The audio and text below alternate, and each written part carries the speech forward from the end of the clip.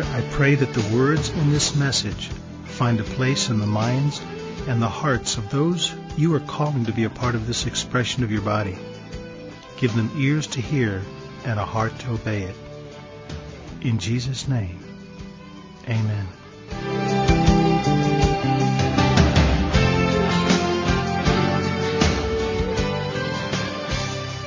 Hi, my name is Gary Emerald. I'm the founder of Tentmaker Ministries.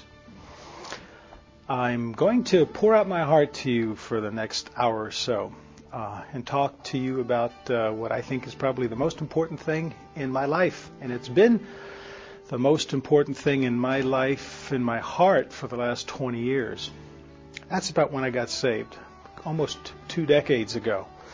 It doesn't seem that long. It seems like just yesterday, but it's been over 18 years since I've known Jesus, who redeemed me, who ransomed me, who captured my heart on Valentine's Day about 18 years ago.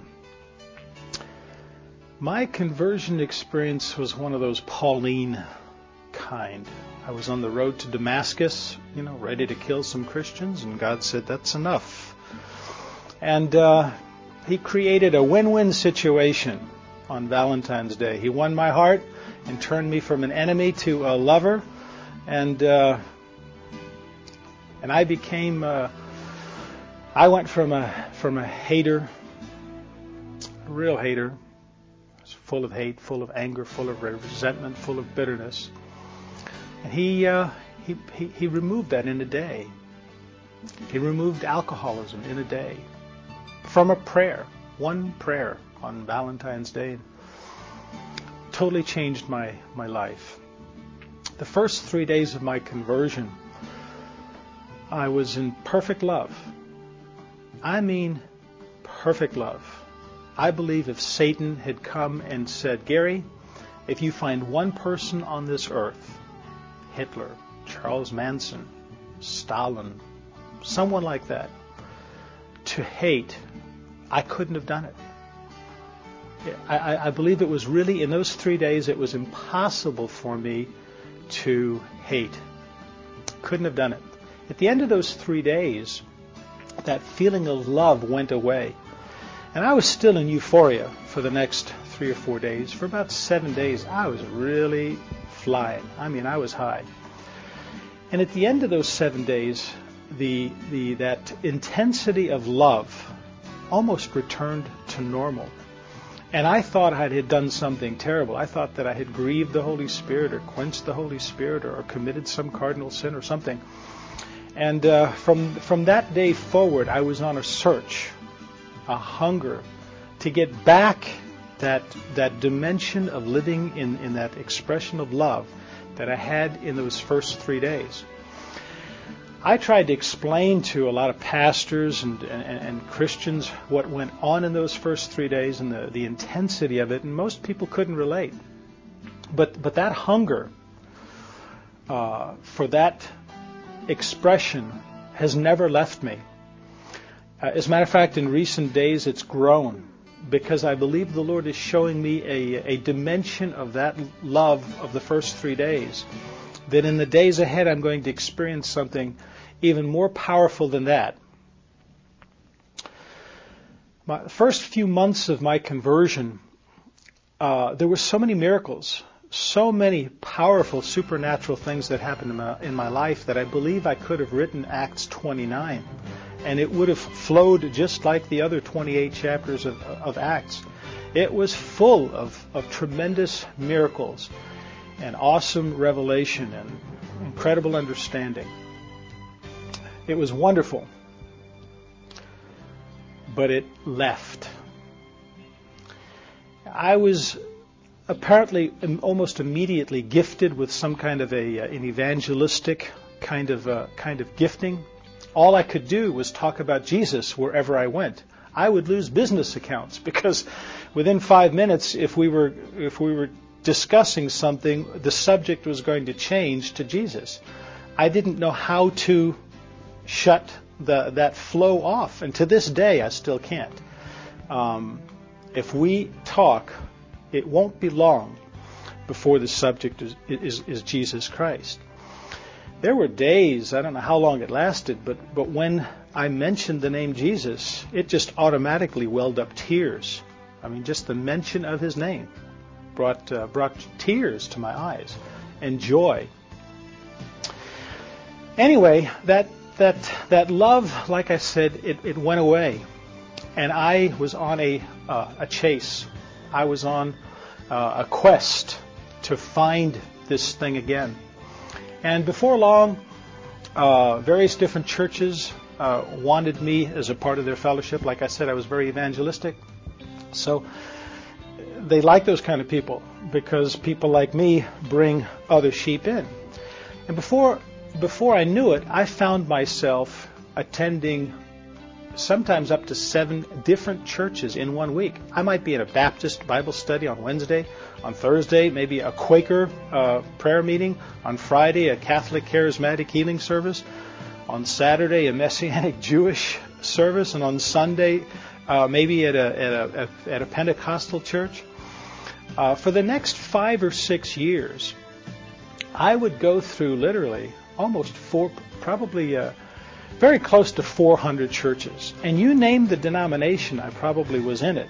I was in the Catholic, the Orthodox, all the different various Reformation type churches, Presbyterian, Calvin, the Wesleyan type churches, Holiness, Pentecostal, Church of God in Christ, even some of the quasi-Christian like Mormon. I couldn't get enough of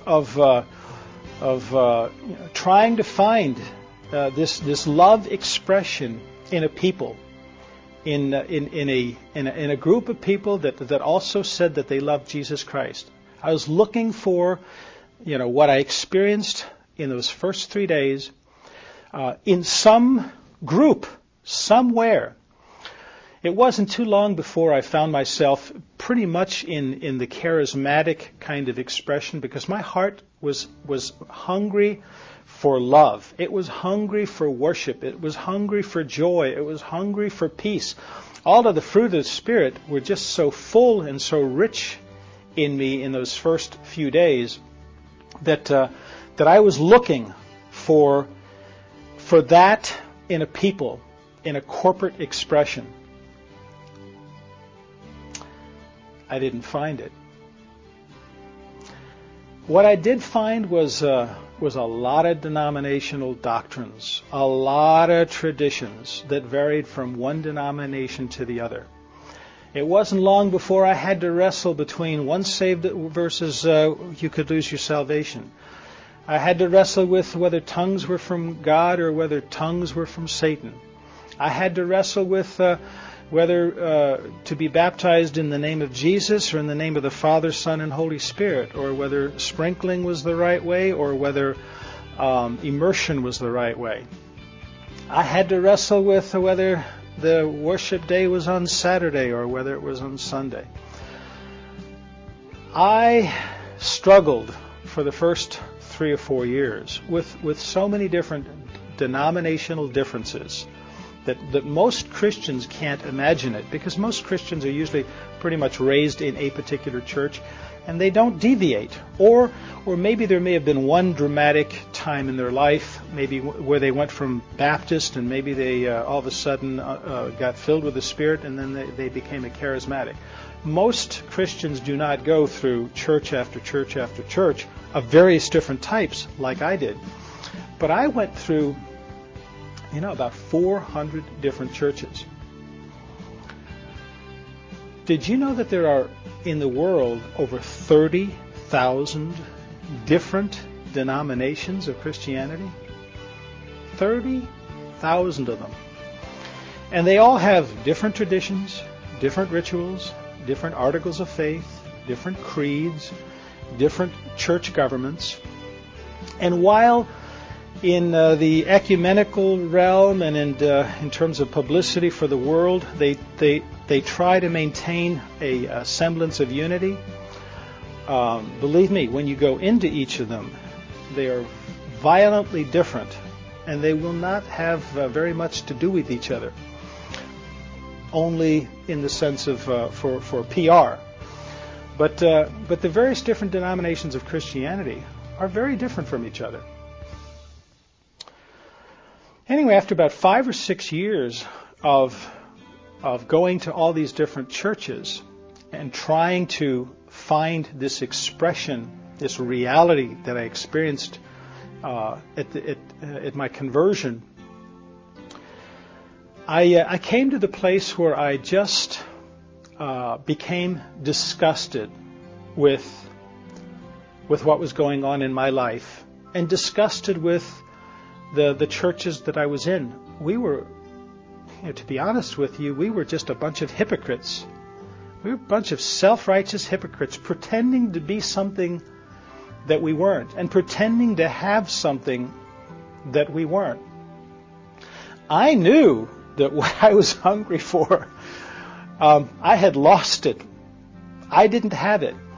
And the more I participated in traditional churches, the more frustrated I became, the more self-righteous I became, the more frustrated I became, until I finally got to the place, about 6 years into going through all these different denominations, that I finally cried out to God and said, I've had it. I quit. I was better off as an atheist than what I'm going through right now. And I just was driving down I-70 in my car, and one day I just said, God, that's it. Just kill me right now, send a lightning bolt down, and just strike me on the head and take me out of here. I know I'm going to heaven. I don't want to play this game anymore. I'm tired of being a hypocrite. I'm tired of being a Pharisee in the midst of a bunch of other Pharisees, including the leadership.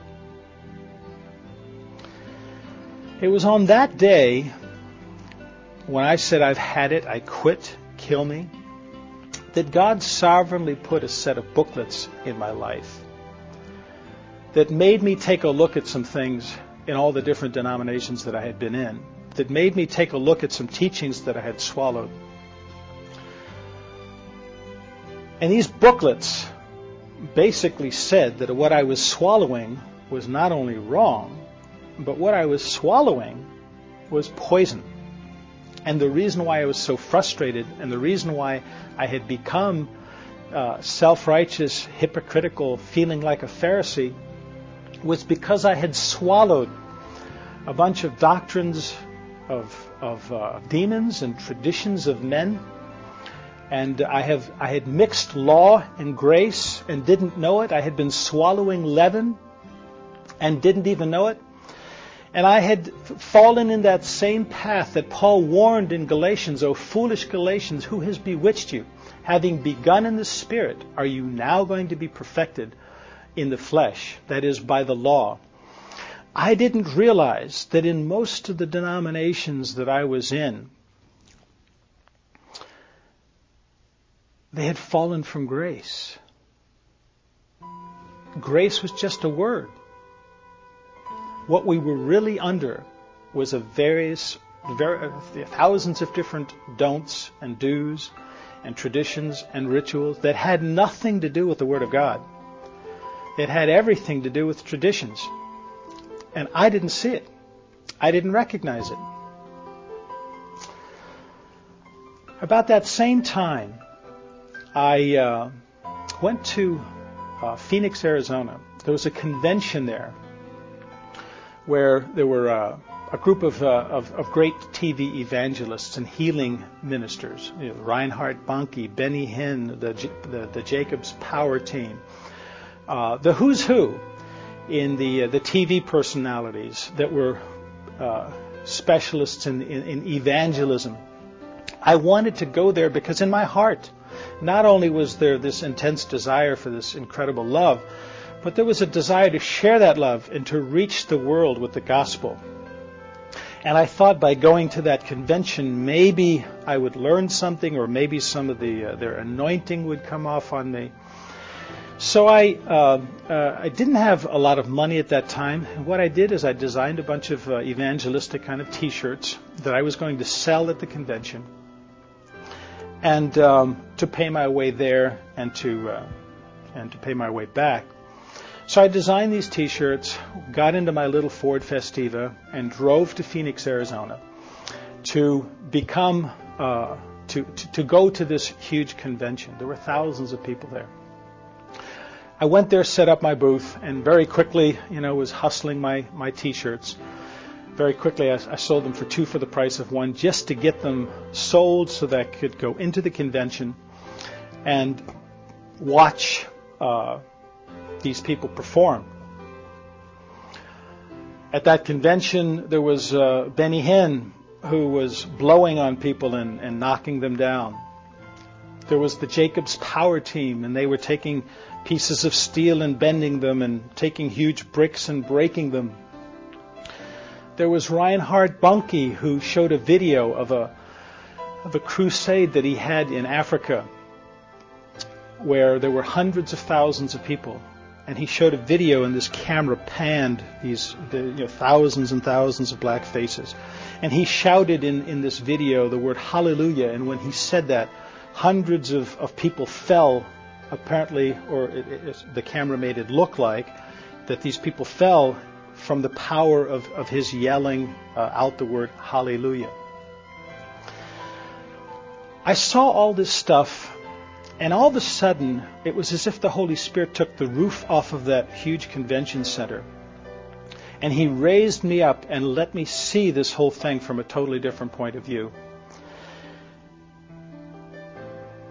What I saw was a circus, and I was a sideshow. I was one of the product salesmen. I saw a carnival. I saw a Broadway act.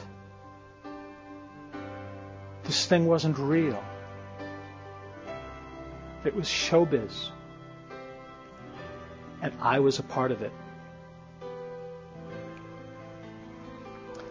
I was devastated. Utterly devastated. If you don't have an evangelistic heart, you may not appreciate it, because here it was my drive to become one of these people, and then God shows me, this is not me, this is vaudeville. I was just totally undone. I left that convention center exhausted. When I go traveling, I don't sleep very well, and it was a 3 to 4 day convention. I was tired. I left that town, and as soon as I got out of town, I was going to look for a place, a motel to stay, and I drove for a couple hours, and where I tried to find a motel, there were no rooms. Apparently, there was a convention in that area, and that whole region, the motels were all filled. And I drove, and every place I went, there was no place for me to stay. And I finally just said, God, I'm just going to drive until I can't drive anymore. If you want me to drive, through the night, you're going to have to give me some strength and some power, because I don't have it. And He did. He sent His Holy Spirit to me, and I had that strength to continue on up through the Colorado mountains. I went to Denver, Colorado. And as I went to Denver and was going to head east on I-70, at that point, the sun started coming up. And the Holy Spirit spoke to me, and He said, son, today you're going to see the first sunrise. Today you're going to see a sunrise like you've never seen before.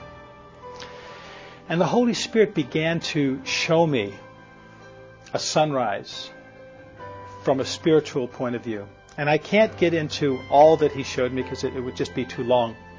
But I'll leave you with one thought. As I saw the sun coming up, before the sun actually broke the horizon, I could see everything. I saw perfectly from the reflected light of the light coming, bouncing off the atmosphere, and coming into the car. I had perfect vision. But when that sun broke the horizon and the rays came directly at me, something different happened. At that point, it became hot in the car. I had heat. I had life, if you can hear it. So there's this dimension of actually